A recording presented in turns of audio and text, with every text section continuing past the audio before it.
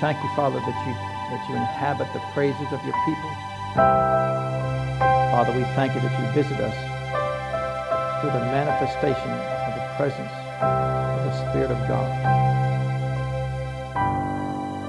Father, we thank you that your glory is your Spirit. Thank you, Father. And Father, all things that we have need of come from the presence of your Spirit. Healing, Father, deliverance, power, Father, might and protection. All things come through the manifestation of your Spirit. Thank you, Father. Thank you, Lord Jesus. Thank you, Father. Thank you, Father. If you need prayer for your physical body, if you're dealing with sickness and disease, you know there's healing in His presence.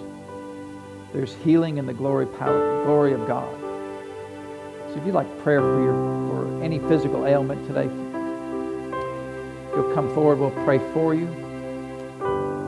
And the power of God will cause and effect a healing and cure in your physical body. Thank you, Father,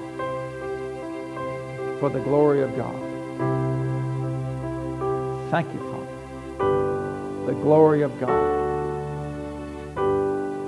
The glory of God. Thank you, Father. Your glory, Father. Manifest glory of God. Thank you, Father. Father, we thank you.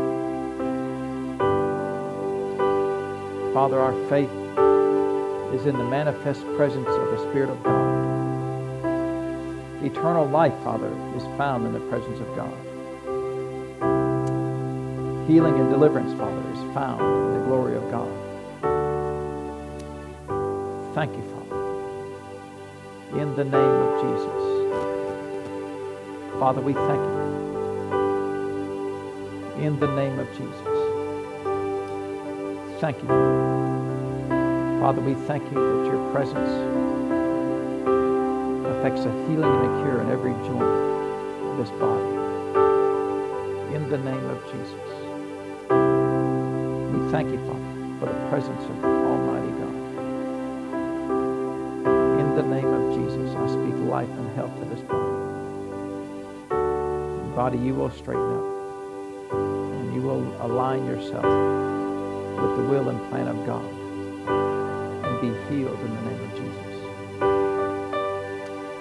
Thank you, Father. Thank you, Father. In the name of Jesus. Thank you, Father. Father, we thank you for the glory of God. We thank you, Father, for the glory of the Spirit of God. In the name of Jesus. Thank you, Father. Thank you, Father, for the glory of God. In the name of Jesus. Thank you, Father. In the name of Jesus. Father, we thank you that your glory will effect a healing and cure in this body. Stronger, Father, and more at rest, Father, every day. In the name of Jesus. Thank you, Father. And Father, we thank you for the divine presence of your Spirit, Father, manifested in this physical body. Father, we thank you. This body is well and strong, Father, and able to accomplish your will in the earth, empowered by the presence of God. In the name of Jesus. Thank you, Father. Thank you, Father. In the name of Jesus. And Father, we thank you for the healing power of God. The glory of God, Father. There's healing in your glory. And Father, I thank you. I speak life and health to this body. In the name of Jesus. Thank you, Father, for regeneration. In the name of Jesus. Strength.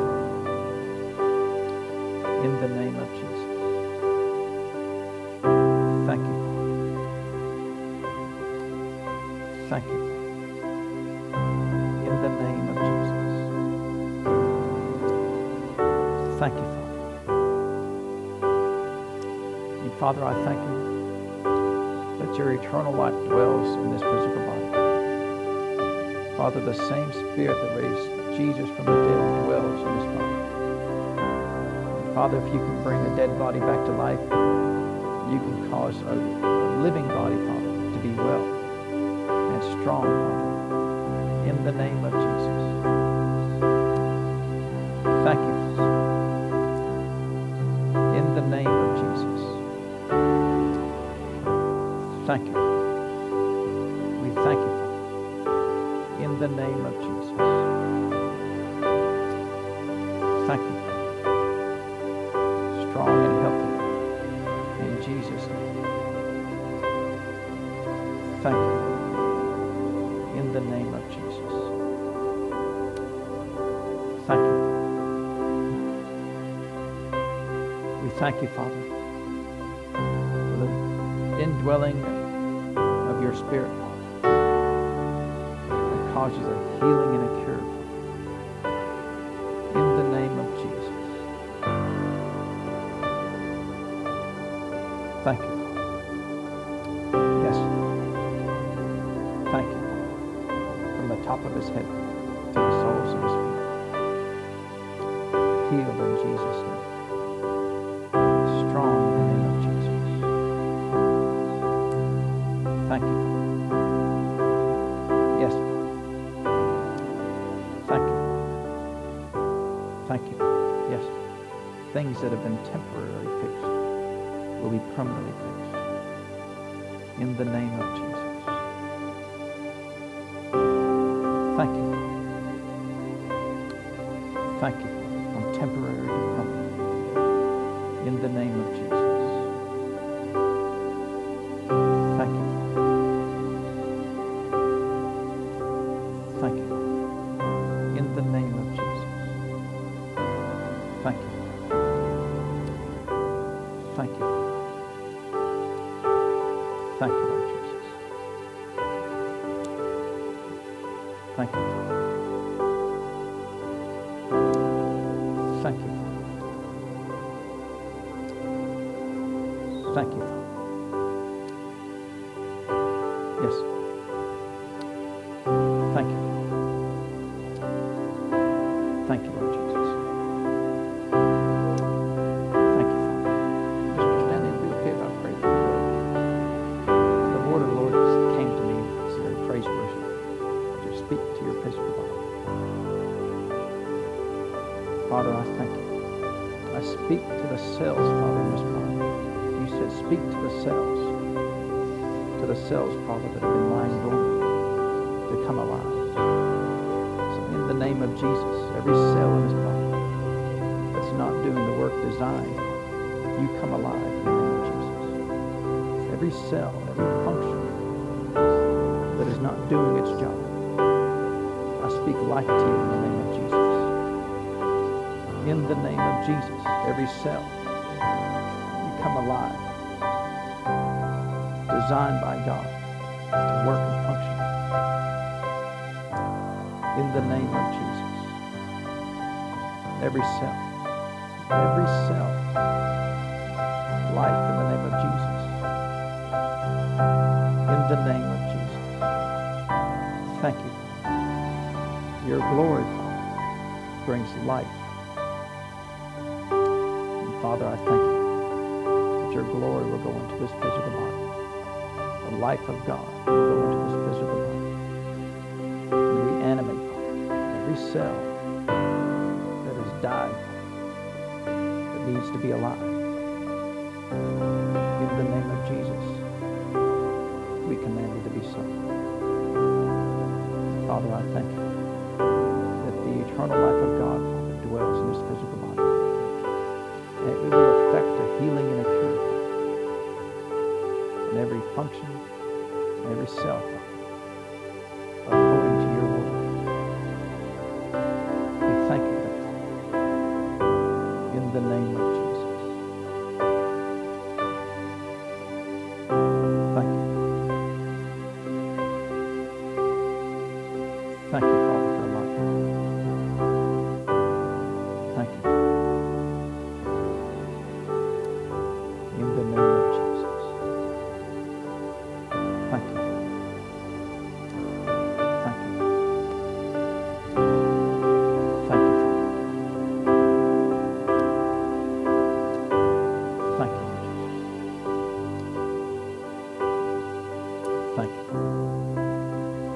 Praise God. The Lord is good. Amen.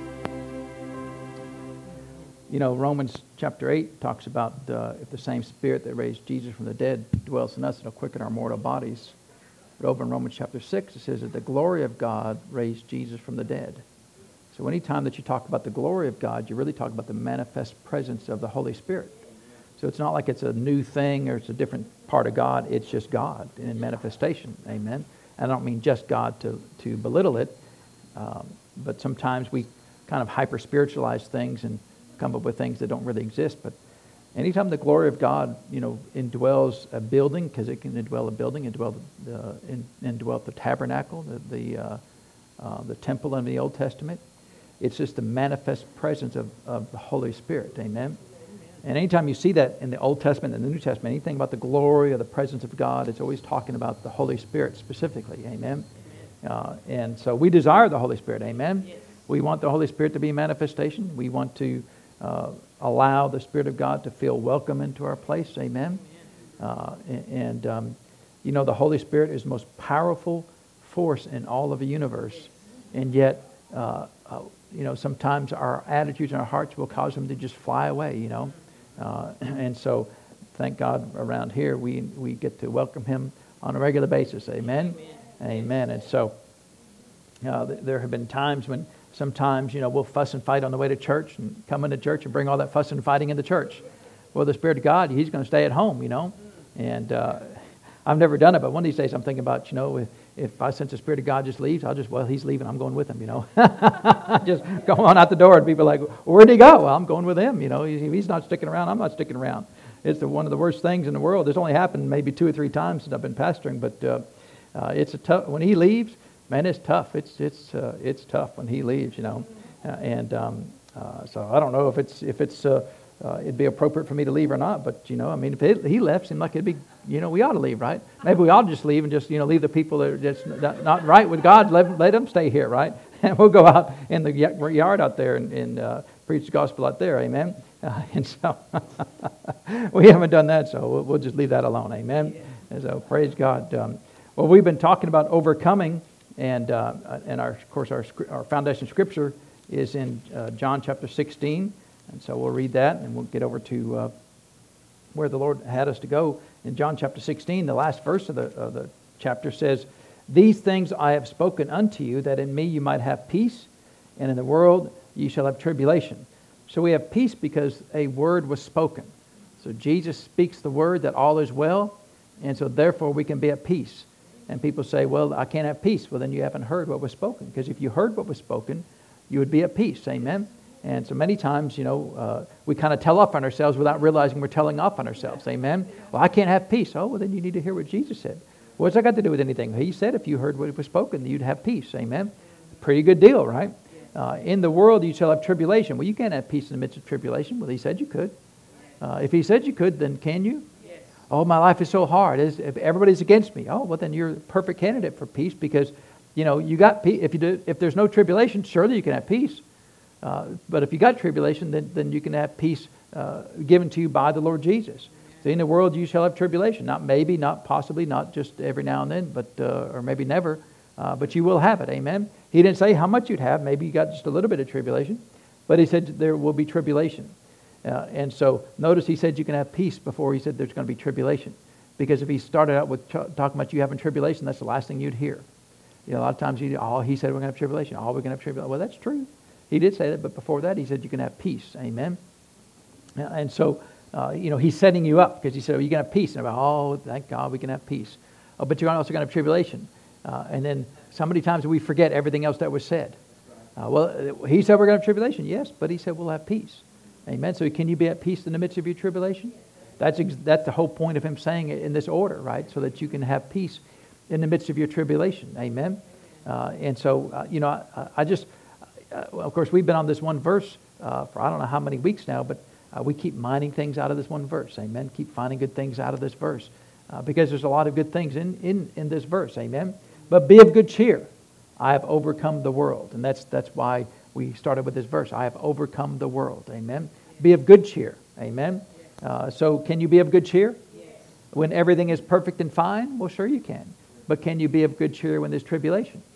Sure you can, because he said you could have, right? Why? Because he has overcome the world. So you've got the answer, amen? You've got the answer of all of your problems are in the Lord Jesus. So if you have the answer to all of your problems because of the Lord Jesus, and he has overcome the whole world, why can't you be of good cheer? You have the capacity to be of good cheer in all circumstances of your life, amen? Because he's the great deliverer.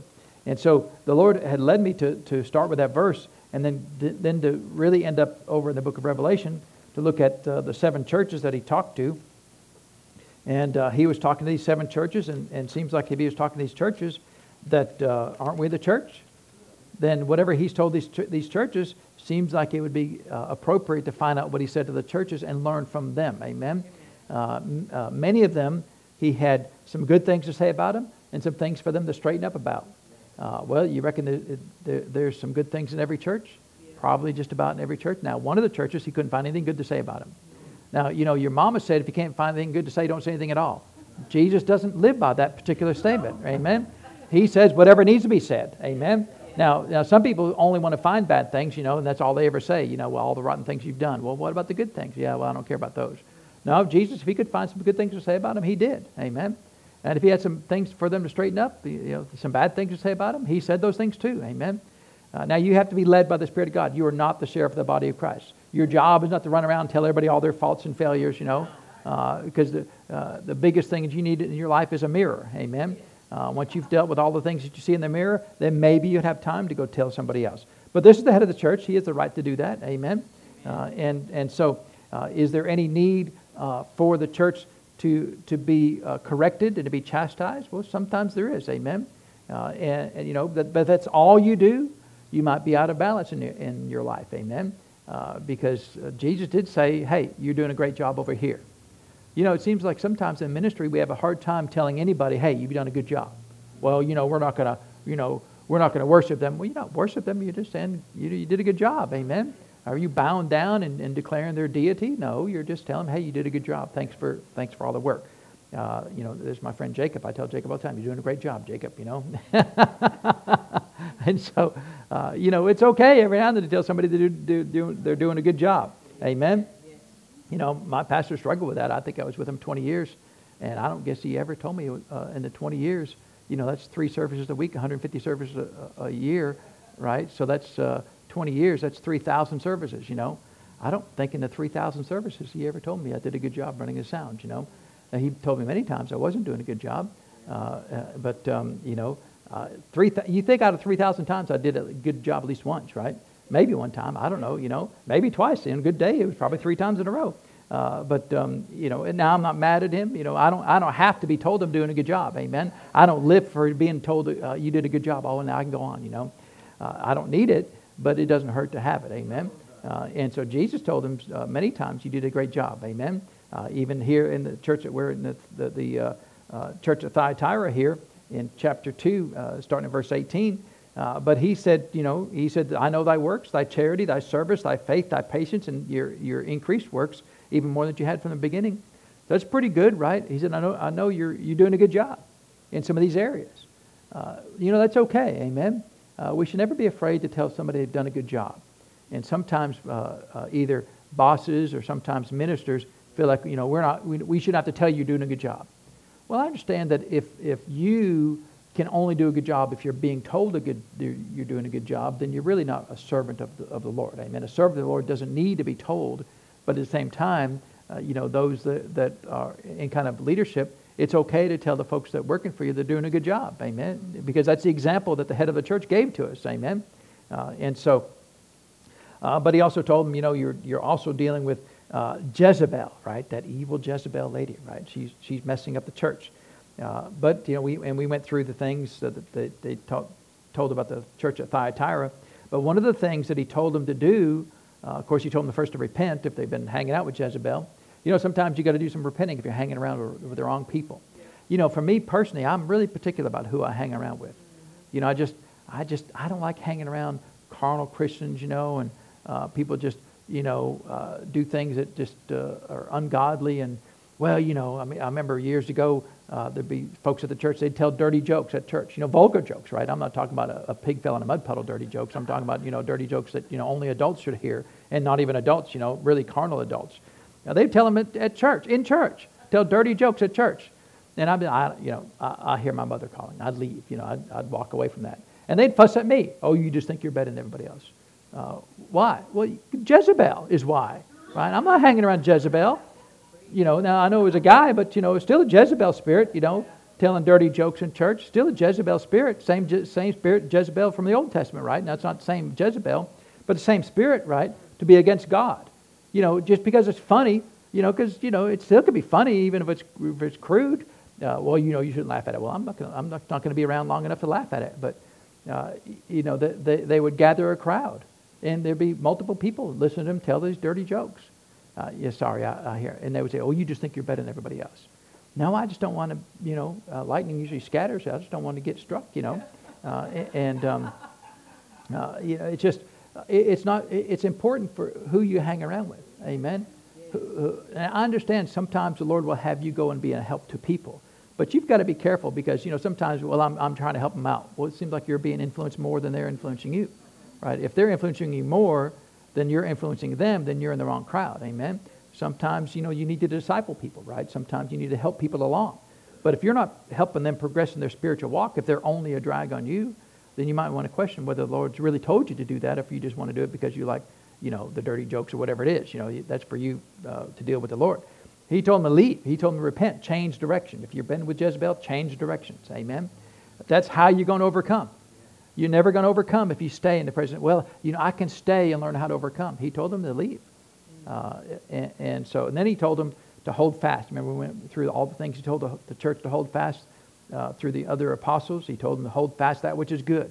Prove everything and hold fast that which is good. Which, in other words, prove everything, get rid of the ungood things, and hang on to the good things. Amen?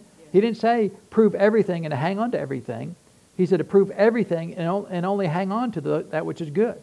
Sometimes you got to let go of things that aren't good in your life, whatever it is. Amen? And that's there are plenty of things in the Word of God that's covered specifically. He talked about adultery here and fornication with Jezebel. That's obviously already addressed in the Word of God. But there may be other things that you've got to let go. Remember, the book of Hebrews talks about the weights and sins which do so easily beset us. Weights aren't necessarily a sin, but they're a drag on your spiritual life. Amen? They're a drag on who you are. So, and that depends on you, whatever that is. I told you many years ago, the Lord told me to not get involved in video games, for me personally. Because I would be the kind of person who would just be consumed by that. I'd get to, I'm at level 8,000. Well, how long did it take you to get to level 8,000? Well, about 10 minutes a level. That's 80,000 minutes, right? That's a long time, right? Now, are all video games of the devil? Well, no, there probably are some that are of the devil. Is it none of my business if you don't play video? None of my business if you do that. But for me, the Lord told me not to do that, and so I don't do that. Amen. Now, can I put that on you? That's not a thus saith the Lord. That's not from the Scriptures, is it? So for me, that's a weight and a sin, right? It's a weight. If I do it and if I stay doing it, then it becomes a sin because the Lord told me not to do it. Amen? So now, he told my pastor years ago to stop eating French fries. Now, is there any book, chapter, and verse of not eating French fries? Is it a sin to eat a French fry? It's not a sin to eat it. As far as I know, there's no sin. Now, some people, you can't eat that fried food, it kill you, right? Whatever, Paul said, whatever you eat, as long as it's blessed and sanctified by the word of God and prayer, it's okay to eat. Isn't that what he said in 1 Timothy chapter 4? So I don't see anything inherently wrong with a French fry. I kind of like French fries every now and then. I personally like the little skinny, shoestring French fries, because I think they're the best, Other people, they don't have as good a taste as I have. They like the big fat ones, the steak fries, those are disgusting. People love them, but, I don't know why you like those. But there's no book, chapter, and verse for that. So that's for him, it's a weight. Amen. And then as soon as the Lord spoke it to him, then if he chooses to rebel against it, then it becomes a sin. So the lots of weights that are holding you back, right? And you have to decide, prove all things and hold fast to that which is good. So there may be things you just got to give up in your life. That may not be, now I would encourage you, if the Lord tells you to give up something, whatever it is, right? French fries or something like that. If that's not a thus saith the Lord from the Word of God, then don't push that on somebody else. Don't become, the preacher against French fries, because there's no book, chapter, and verse for that. So if the Lord tells you to do that, fine, but don't be mad when somebody else eats a French fry in front of you. Oh, you ungodly person, eat a French fry. What's wrong with you, There's no book, chapter, and verse for that. Amen? Now, is there a book, chapter, and verse for fornication and adultery and that? There is, right? But there's no book, chapter, and verse for French fries. And so, prove all things, hold fast to that which is good. In other words, there are going to be some things when you prove out, Lord, is this thing helping me in my spiritual walk? No. Well, then you might need to get rid of that. Amen? That's between you and the Lord for many of those things. He told them to hold fast the form of sound words. Some people love to hear the Bible preached unless the Bible is preached, right? Well, I don't like that, Well, if it's sound words, then hold fast to that. Amen? Well, I had a fellow come by my church one time. He said, I've been to every church in town. He said, I can't find a single one that preaches what I want to hear. He said what he said. Isn't that funny? Now someday he's going to stand before the Lord Jesus, and he's going to get there, and the Lord Jesus is going to look at him and just go. Some people he's going to say things to, some people are just going to go. Why? Because he would go to one church, and then have the form of sound words. He'd go, that's not what I want to hear. And he'd leave. And he'd go to another church, They'd give him the form of sound words. No, that's not what I want to hear. What was he looking? Words that were not sound. Oh, you all are wonderful. All is well, there's all kinds of crazy things that are being taught today that are not sound words, right? And he said, hold fast the form of sound words. Everything that's preached ought to be found in the Word of God. And not just your opinion, not just your thoughts. It ought to be obvious in the Word of God what is being said. He said, hold fast to those things. Well, if he told them to hold fast to those things, then that means that we have the opportunity to not hold fast to those things. And that we're not holding on to those things. I can't tell you how many times, Chris has heard the same thing, that different people will come to the church and said, I've learned more in the 6 months I've been here than all my Christian walk. And then they'll walk out the door. Like, well, what happened? Well, there was too many sound words, right? They wanted to hear some other things that were itching. The Bible talks about itching ears, right? Well, we want to hear something else that tells me how wonderful I am. Well, you're a child of God. That makes you wonderful already, all right? Amen? And so he said, hold fast to the confidence. If you're going to be a person of faith, you have to be a person with confidence. Amen? If you have low confidence in your life, then you will have low faith in your life. Because the confidence gives you the ability to speak forth the faith of God. And so you have to be able to speak it with confidence. If you're unsure in your faith, if you're unsure in the Word of God, if you're unsure in the power of the Holy Ghost, then you will be a person of low confidence. And you will not speak forth the Word of God, the faith of God in your life. He said, hang on to it. Because how many times will people try to do things that cause you to lose your confidence? I had one person tell me that I'm a terrible teacher. They could have said anything, about me, that they didn't like my haircut, they didn't like my ties I wear, whatever. Who cares? But see, the devil loves to attack the very thing that God has called you to be and cause you to lose confidence in who you are. Because I'm called to be a teacher in the body of Christ. And so, they yielded to the devil and tried to attack the very thing to cause me to lose confidence. Well, maybe I'm not a good teacher. Maybe I'm not teaching well enough. Maybe I need to come up with more Greek and Hebrew words or something, and be more flowery and, whatever. One person said, well, the minister I like following, he doesn't use notes. He does everything, by memory. Okay, fine. What's that got to do with anything, right? What were they doing? They were trying to attack the confidence, right? Because I've always been a note person. I've got notes. I've got notes all the way back to the mid-'90s, right? Hundreds and hundreds of notes of my notes of services that I've written over the years. I've got them. In fact, this is message number 253 in the last 26, 27 years, right? Message 253 that I've put together over the years, right? Well, you shouldn't do notes. Well, why are they saying that? Because they're trying to attack the confidence that I have in the call of God upon my life. Amen. I don't preach verbatim from my notes, but who cares if you have notes, right? Do notes make you spiritual or not spiritual? They're irrelevant, right? Now, if I'm just reading them, right? Well, it says step number 3, keep His words to the end. Next bullet, rewards of overcoming. Sub-bullet number 1, now if I read that, it'd be really boring, right? And so I don't do that, but still, they're my notes, right? I don't care. If you don't like my notes, I mean, why would you have something against my notes? I don't know, you know.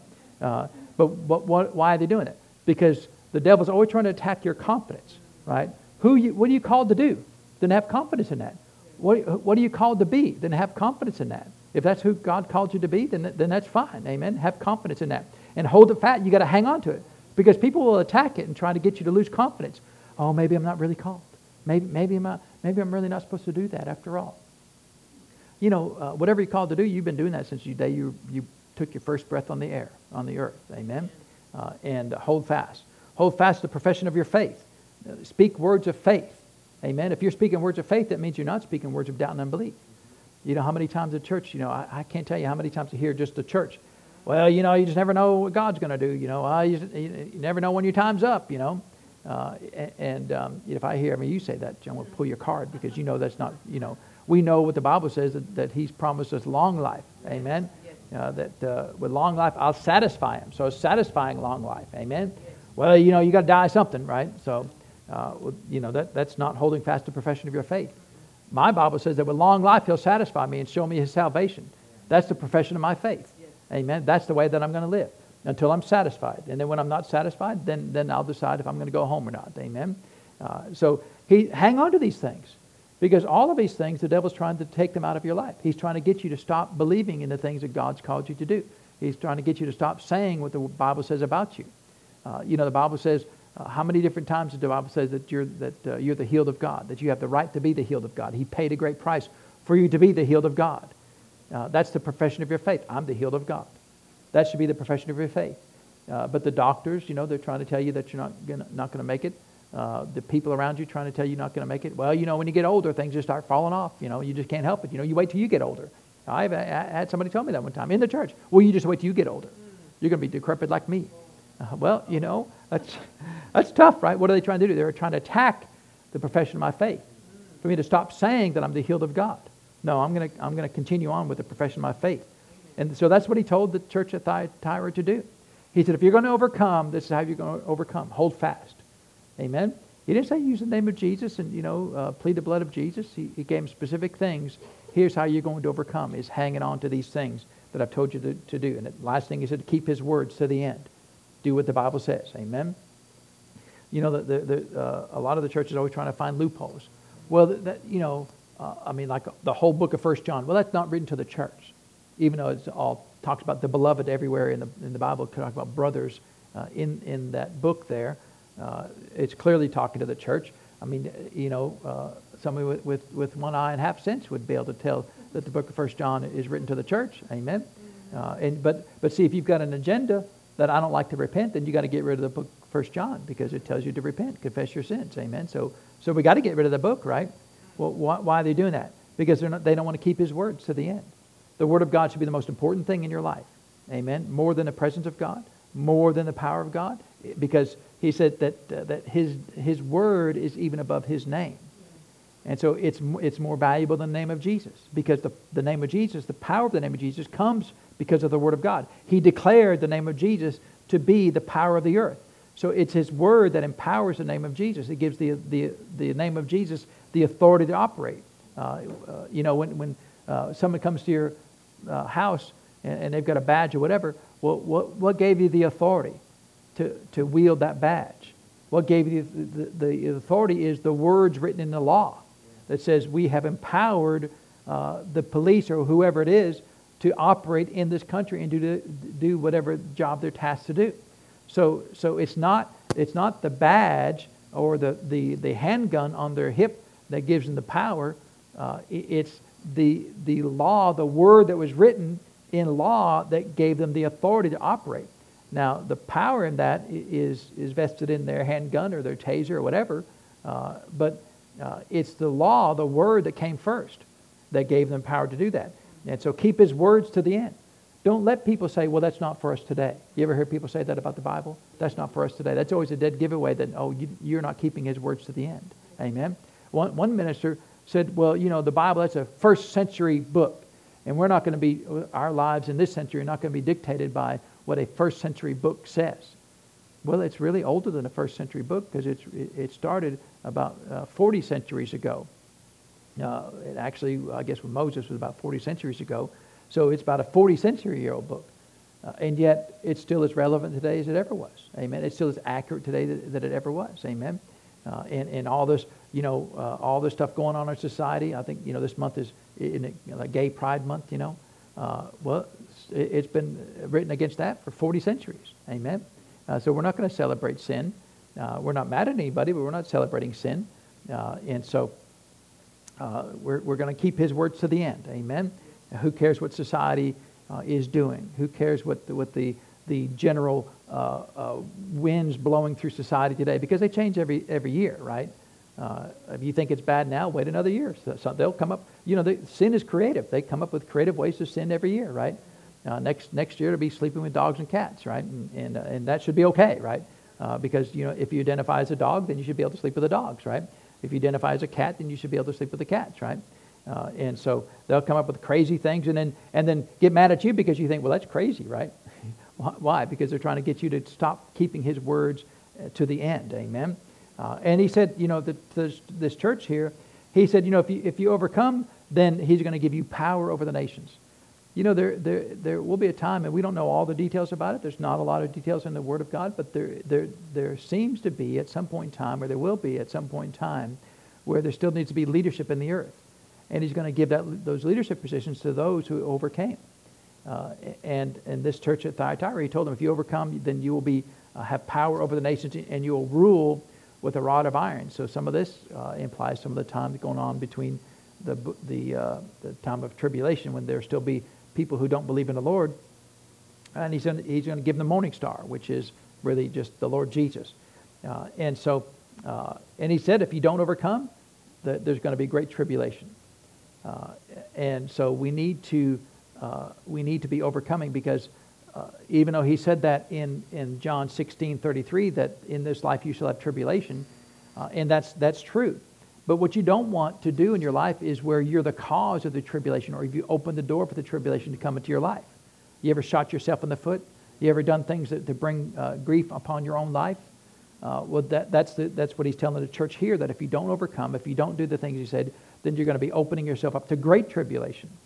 Well, you don't want to be the cause because if you're the cause of great tribulation coming into your life, then the first step to getting out of that great tribulation is to repent. Well, Lord, I was the cause of this coming into my life. Amen. Now, some people, they're kind of martyrs, right? They love to be martyrs. Oh, I've made my bed hard, I'm going to lie in it, he never said you made your own bed, you're going to lie in it. He said, if you made your own bed and it's lumpy and hard and uncomfortable, he said, repent. He always tells them to repent. And then get rid of the bed and get you a new bed. It's foolish to say, I've made my bed hard, I'm going to lie in it, Who cares if you did it yesterday? Who cares if you opened up the door? Close the door, repent, and then move on with your life. Amen. Don't be a martyr and my life is so hard, I brought it up on myself. Well, then be a person of faith and say, yeah, I did all that, but the Lord's got me out of it. Don't just give up and say, this is the way it's going to be all my life. Fight it till your last breath on the air, on the earth. Amen. If you did it, own it. It's, Lord, I did it. I opened up the door to great tribulation. It's my fault that I didn't overcome. You told me to overcome. You told me how to overcome. I chose not to do it. Now here I am with this great tribulation. This is on me. It's not on anybody else. Nobody made me do it. Nobody told me to do it. It's all on me. And I ask you to forgive me. Those words are easy for me to say. But for some Christians, those are impossible to say. Some Christians have the hardest time owning up to anything they've ever done. Well, sorry if I made you mad. Why are you sorry if you made me mad? People do it, I don't know how many times, even my own family says, sorry if we made you mad. You didn't make me mad.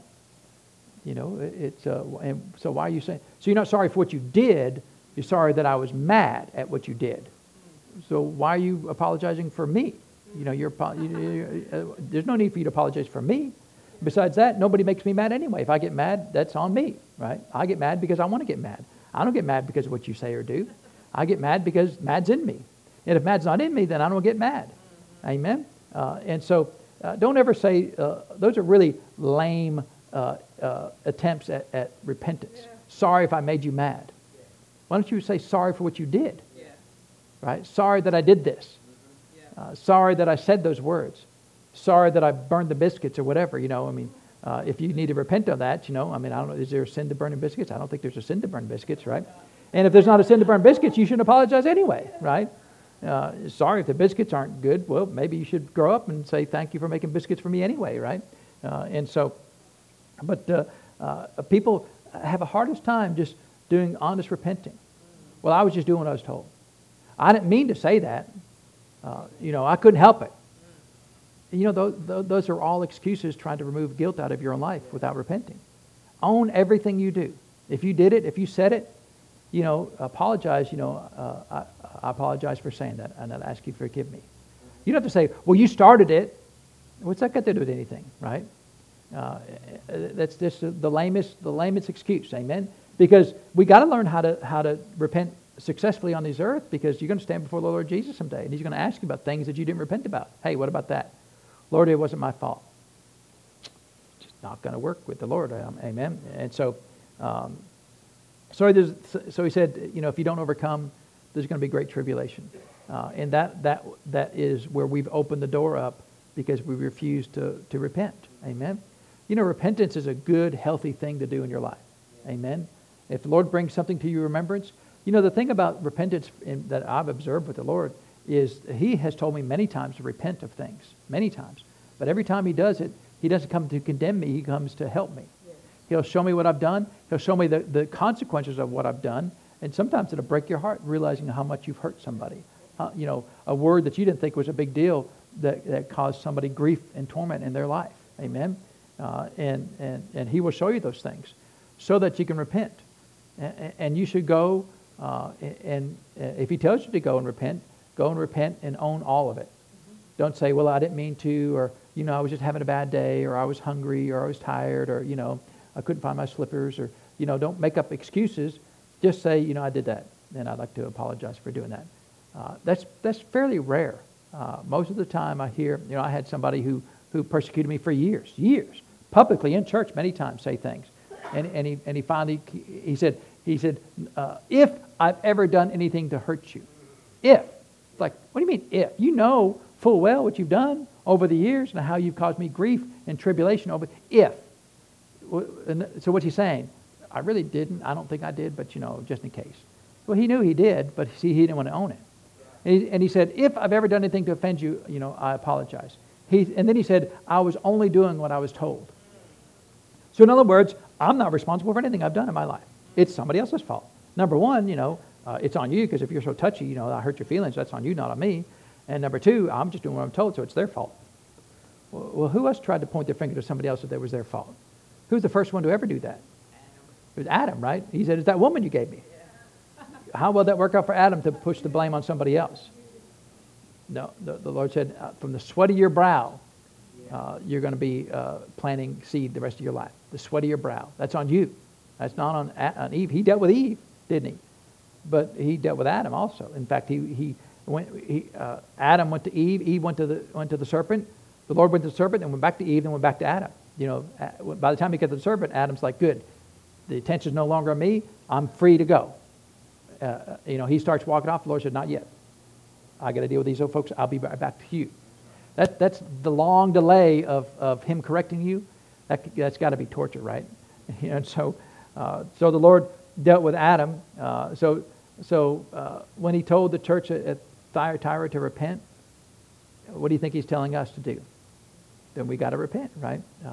And He said, if you're going to overcome, then there's going to be times in your life when you need to repent. And repenting is not hard. And it doesn't, if you feel like if I have to apologize, it makes me look bad and it diminishes me in the sight of somebody else, that is somebody who's trying to, that's the thoughts of the devil trying to get you to let go of sound words. When He said to repent, He said to repent. And if you repent, you should always own all of your repentance and not bring anybody else in on it, and not try to excuse or to make a reason why you're repenting. Just, I did it. And every time the Lord tells me to repent, I always say, Lord, I did it. I chose to do it. Nobody made me do it. I always say those three things. Lord, I did it. I chose to do it. Nobody made me do it. And see, that way I own all of it. That way I get all the forgiveness. Amen. Because if it's somebody else's fault, then He's got to go forgive them and leave me all by myself. And so I want to get all the forgiveness I can get from that, amen? Because I want to get everything back the way that it's supposed to be. And so I don't know what happened to our time here there. So, but we'll read a few verses here. So that was the church at Thyatira there.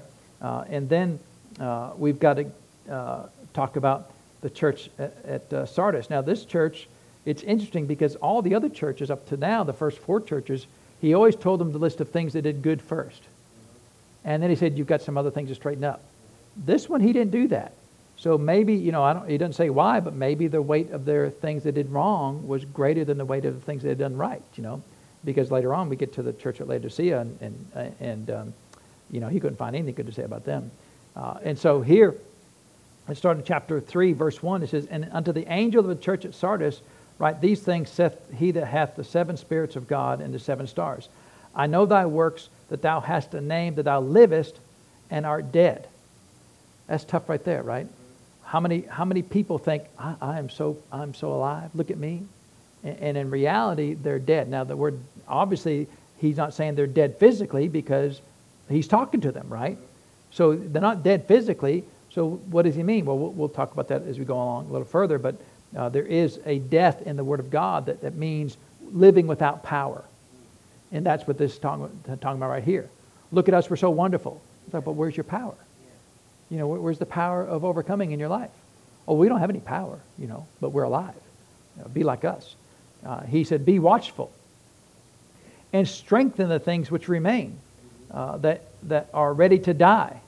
So they said they were alive, but Jesus said, you really have no power.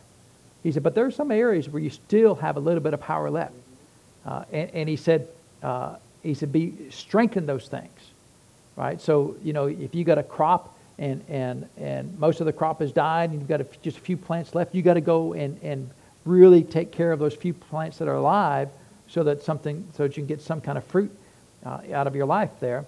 Be watchful and strengthen the things which remain, they that are ready to die. So there's areas in their life where they're about to lose all the power of God. And he said, you've got to be careful about those things. And he said, for I have not found thy works perfect before God. That'd be really tough for the Lord Jesus to say that to you. Now he wrote this to a church, right? This is not just some ancient words written to a church that doesn't apply to us. If he went to a church and said this, then all churches need to be aware of these words and to check in our own selves. Lord, do we fall into any of these categories, right? So you always got to be careful of, well, that's not written for me. If it's written to the church, who's it written for? It's written for us, right? So are there any things in your life that the Lord has not found your works to be perfect? And then he said, remember. Several of the churches he told them, remember. And that's one of the things I observe, especially with young, zealous, prideful Christians. They forget from whence they came. Remember he told the Ephesians, remember from whence you came, right? Remember. That's one reason why you'll hear me mention folks like Brother Hagin, Lester Sumrall, T.L. Osborne, John Osteen. I remember from whence I came. I remember the things that have been spoken to me. And much of the young crowd, well, we need to forget all those old dead guys, right? Just remember, the folks that are alive today. Well, the folks that are alive today should be remembering those things that were spoken to us in years past. It's amazing to me if you go just to your average, Christian who believes in some of the power of God, maybe not everything, but the people who believe in healing or the name of Jesus. The understanding of those doctrines has been given to us, granted to us by men of old. Really, Brother Hagin probably produced more revelation in the area of faith and healing and overcoming than most ministers in the last century. Probably most ministers really in the New Testament, as far as since the Word of God was completed, the Lord just gave him a great wealth of revelation. And much of the church believes that. Much of the church believes in the name of Jesus, power of the name of Jesus, the power of healing. And yet they refuse to remember that came from somebody else, right? The revelation of that came through the hands of somebody like Brother Hagin. And they get mad at you because you mentioned Brother Hagin's name. Brother Hagin, Brother Hagin, Brother Hagin, right? I'm going to say it again, right? Because that makes you mad. I'm going to say it again, right? Why? Because I'm going to remember these things. I'm going to remember the revelation. I don't worship anybody. No, well, you worship him. You know, one person told me, you say Brother Hagin's name more than Jesus. Like, are you counting? I mean, you got like a logbook? Can you show me your logbook? I mean, how would you know that, right? Because if you say something that bothers you, that's all you ever hear. Well, it seems that you need to grow up, right? Because if me saying something bothers you, you might want to grow up, right? Repent. But he said, remember, therefore, how thou hast received and what? And heard. So did we hear things from T.L. Osborne? Did we hear things from John Osteen? So what did he tell us to do? Remember. Amen. He didn't say remember and hear those things that you read, right? Which you're supposed to remember those things because he talked about his word in other places. But it's also good to remember the things that you've heard. Amen. See, the young, impetuous, zealous crowd is always trying to forget the things that were heard so they can really take all credit for the things they know. Look at me. I know all these things. I take no credit. I mean, 99% of what you ever hear me preach has come from somebody else. And I mean, I don't care. That doesn't bother me a bit. Well, you know, then we don't need to pay you anything. Well, I mean, if you feel that way, you know, then go somewhere else. That somebody's got all this revelation, right? I mean, I don't know how much more revelation you get than what we've already been told. I'm sure there's some out there. And, you know, there are things that the Lord has had me to add to the fathers of faith, that we've gone beyond what they've said and added to things, but not in the sense of we've thrown everything they've said and we've started from scratch. Nobody's doing that. There's not a single Christian in alive today that has gotten everything they know from their own studying. In fact, I know we've covered this in healing school, but you know, years ago I was studying 2 Corinthians chapter 12 about Paul's thorn in the flesh. And you know, I started thinking, well, let's see where else this is used. And I went to the Old Testament, found that it was used, and that phrase was actually used multiple times. And reading all the context of that, you come to the conclusion that the thorn of the flesh is always talking about people. That people are the thorns in your flesh. You ever had people that were a thorn in your flesh? Well, every time that phrase is talking about, it's always talking about people. And I thought, man, nobody else has ever come up with that before. I am so smart. Look how much I know. God's given me all this revelation. You know, people should just come bow down at my feet because I know so much, right? I didn't really go that far, but you know, you think, wow, this is revelation. Nobody else has said this before. And then years later, I'm reading F.F. Bosworth's book, Christ the Healer, and it was written 100 years ago, and he said that exact same thing. That's talking about people.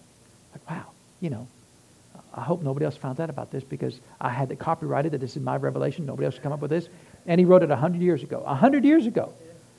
It would be 100 years in 2023, right? That's when he published the book in 1923, which means he had to say it before then, right? And so it wasn't new revelation. Amen. It was old revelation. And if I had heard somebody else say that before, I'd have been a lot more up to speed on that. And he says, we'll just read the rest of the verses here, and then we'll go for today. He said, remember, he said, hold fast and repent. If therefore thou shalt not watch, I will come on thee as a thief, and thou shalt not know what hour I will come upon thee. Thou hast a few names, even in Sardis, which has not defiled their garments, and they shall walk with me in white, for they are worthy. He that overcometh, the same shall be clothed in white raiment. I will not blot out his name out of the book of life, but I will confess his name before my Father and before his angels. And he that hath an ear, let him hear what the Spirit saith unto the churches. So notice he didn't say, hear what the Spirit says only to this church. He said to the church is plural. So are we part of the church's group? We are part of the church's group. So who is he saying this to? He's saying this to me, to you, right? So if he's saying this to me and you, it seems like we should pause and make sure that we're covering all the bases here, right? And so we'll finish up right there for now. We'll come back and we'll look at a little bit more detail about the things that he said to straighten up and how to overcome. Amen. But one of the things he told them to overcome is you remember. Remember. Amen. Don't ever let other Christians say, well, I can't believe you ever talk about that old dead guy, you know, whoever it is, right? Whatever dead guy we're talking about, or dead woman, right? There's plenty of women of faith that are of great value to our faith. Amen. And if they try to diminish churches that believe in following after the faith of our forefathers, then they have forgotten. And if they have forgotten, then they never read anything the Lord told them to do to overcome. So if you're going to overcome, one of the ways you're going to overcome is to remember from whence thou came. Amen. Remember the things that were spoken that you should have heard. Amen. And so why do you think the Lord has us even today repeat things that Smith Wigglesworth said, 100 years ago, so that we can remember. Because if the Spirit of God gave that revelation to him, it still is real and active today. And he's not obligated to repeat himself. That means we have to go find out what these men and women of faith have said before us and find out the words of faith and remember those words of faith. Amen? They're to our advantage because all of those words of faith from those men and women of old are just revelation of what the Word of God says.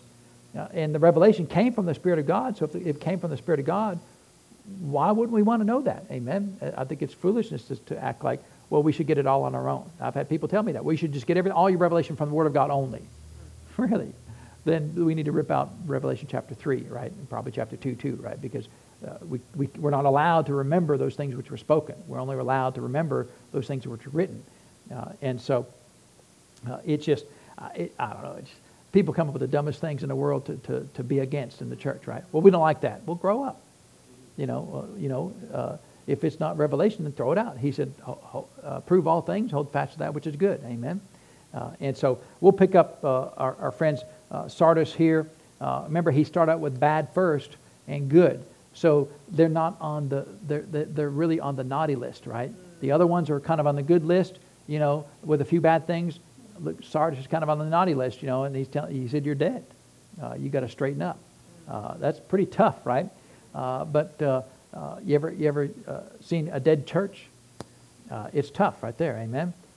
In fact, Brother Hagin talked about churches like that would say things like, well, if you don't believe everything we believe, you're going to die and go to hell. And he said, church like that will have the word Ichabod written over the top of it, which means the glory of God has gone, has left. And a church like that is a church that's dead.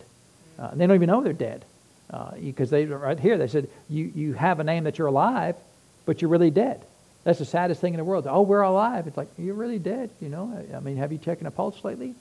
No, well, check the pulse, just like, that's all you're going to hear, right, from certain churches. And they don't even know it. He said, in case you didn't know, you're not alive, right? I didn't mean dead spiritually because he's talking to the church, right? But dead without power. And so we'll look at some more of that later because the epistles have some things to say about this that it will be helpful for us to learn about, well, how do you avoid that?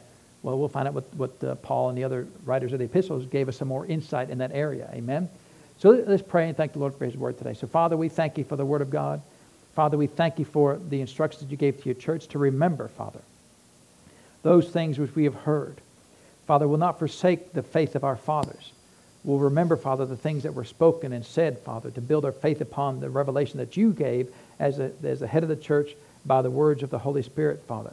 We'll not forget them. We will allow them to speak to us, to help us and assist us in overcoming in our lives, Father. We have the capacity every day to overcome.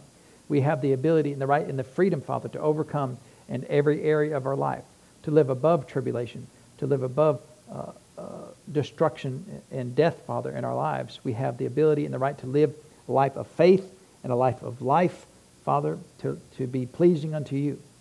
And so, Father, we choose to do that as an act of our faith. We choose to do that, Father. And if You instruct us and encourage us, Father, to repent, we will gladly do it, Father, quickly, and, Father, by faith. And we thank You for those things, Father. We give You the praise and the honor for it, Lord, in Jesus' name. Amen. Well, praise God. Is the Lord good? He's good all the time. Amen. We appreciate you coming out today. And let's get ready to receive this morning's tithes and offerings. And I was just meditating on a verse the other day, and I just wanted to read it. The Lord was just prompting me about this particular verse here. And we know this verse. It's in Malachi chapter 3. It says, bring ye all the tithes into the storehouse. And I believe the storehouse is your church, right? Bring all the tithes, because that's what the storehouse was in the Old Testament. It was a temple and a tabernacle.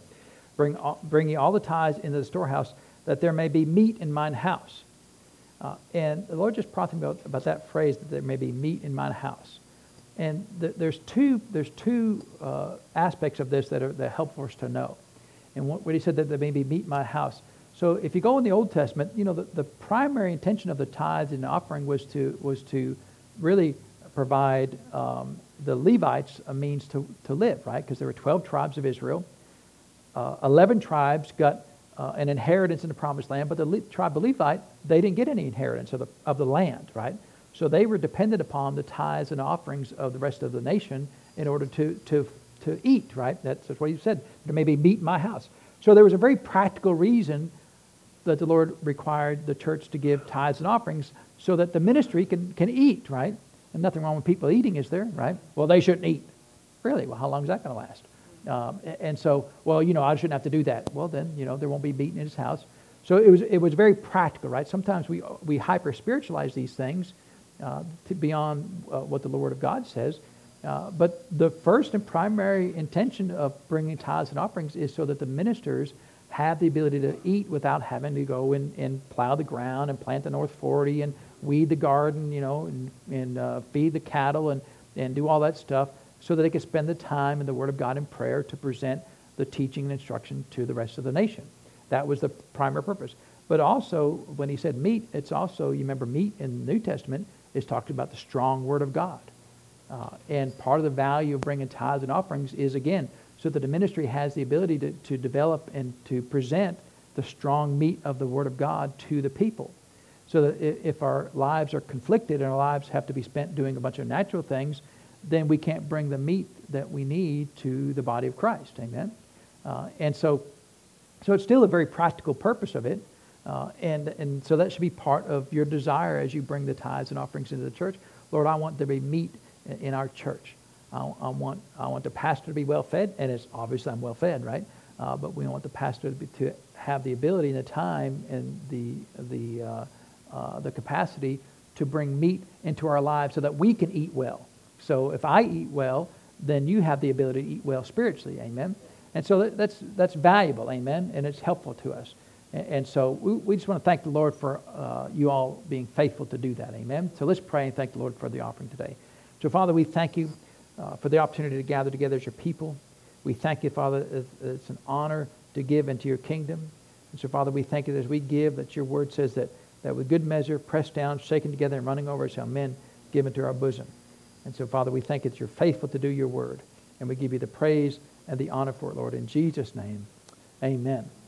We'll come ahead, Mr. Jared, and receive this morning's tithes and offerings. And I want to give you an update. We haven't updated the picture today, but we owed about $8,900 on our plumbing building there. And I sent the payment today for $8,900 to pay off that building there. So we probably got a few cents to pay off because, there's always interest or whatever. So, but basically it's paid off. And when we get the letter that says it's paid off, we'll bring it in. And sometimes people have burning, they burn. We're not going to burn up anything. It's just, it's just a piece of paper, right? The Lord's faithful, amen? We're not going to burn anything, hellfire and brimstone. That's for another discussion right there, right? But anyway, we thank God for your faithfulness, amen, and giving. And we'll see what the Lord would have us to do after that, amen? We've got some things we're working on, and we'll let you know as the Lord leads us in that area. So be blessed. Don't forget we have healing school today at 3 o'clock. Have a wonderful week in the Lord, and you're dismissed.